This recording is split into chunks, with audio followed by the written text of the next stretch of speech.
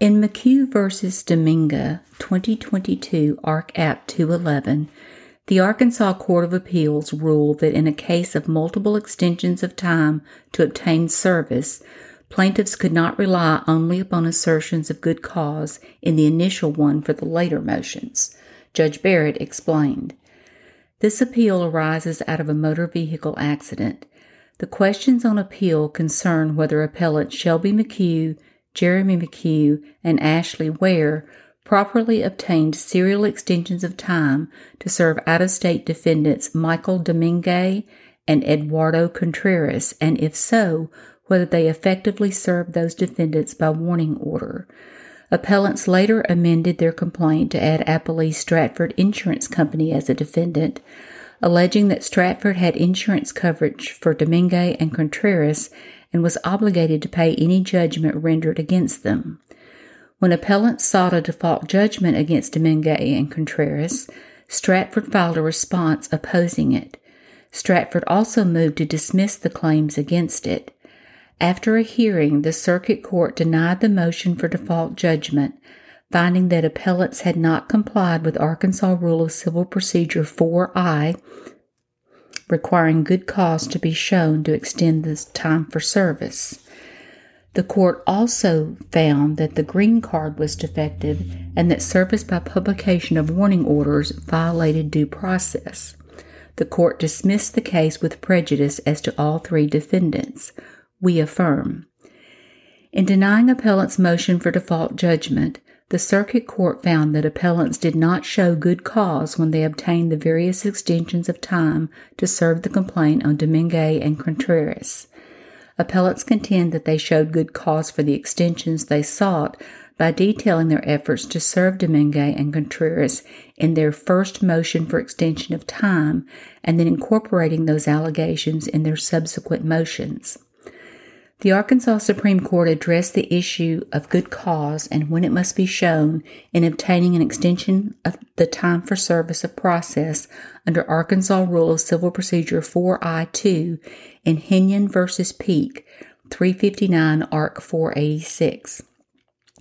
The Supreme Court held that the plain language of Rule 4I-2 dictates that the showing of good cause to extend the period for service must be made prior to the granting of an extension, meaning that a plaintiff seeking to extend the time to obtain service must show good cause for why that particular extension is necessary.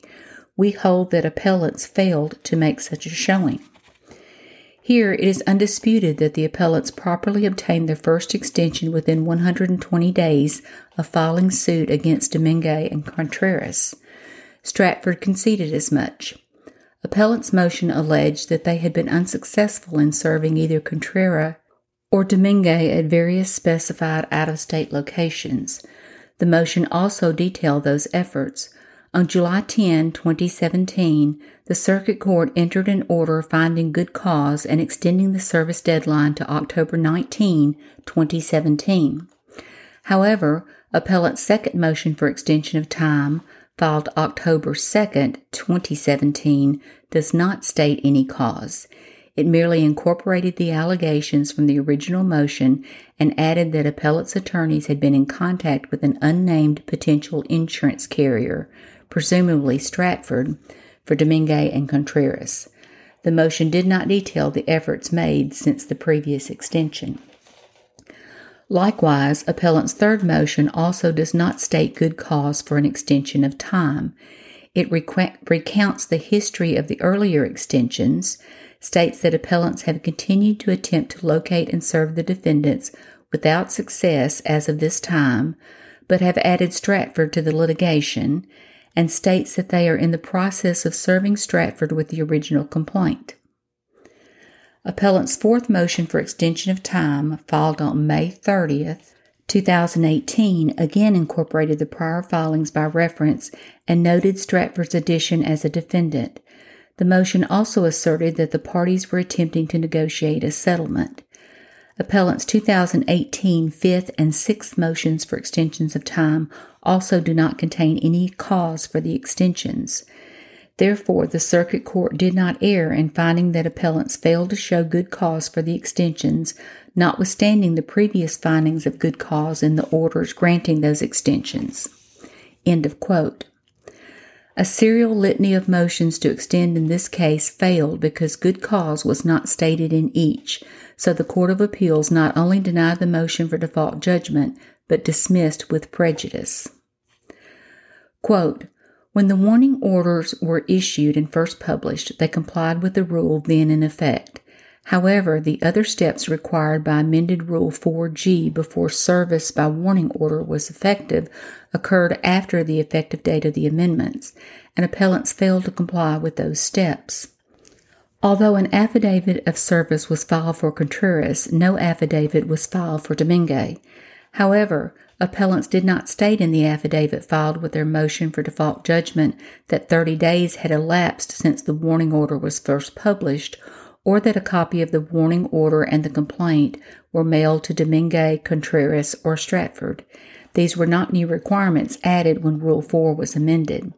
However, these requirements were previously found in former Rule 4F4. Thus, appellants did not comply with either the version of Rule 4 in effect when the warning orders were issued or the later version as amended. End of quote. Dismissal with prejudice was proper because the limitations period had expired. Quote, appellants never obtained personal service on Domingue and Contreras within the 3 years. As discussed above, service of the warning orders did not strictly comply with the requirements of Rule 4 and was completed outside the 3 years and well past the last valid extension of time for service. Rule 4I also provides that the Circuit Court may dismiss the action as to any defendant not properly served within 120 days on the court's own initiative. Therefore, the Circuit Court did not err in dismissing the complaint against Domingue and Contreras with prejudice. End of quote.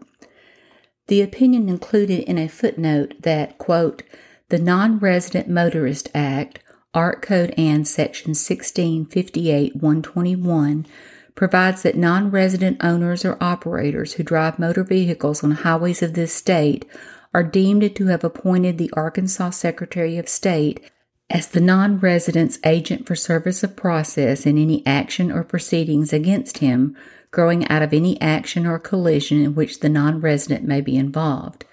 Since the non-resident owner's agent can be personally served within the state under the Act, the Circuit Court is able to obtain in personam jurisdiction over non-residents by service on the Secretary of State. End of quote, end of decision.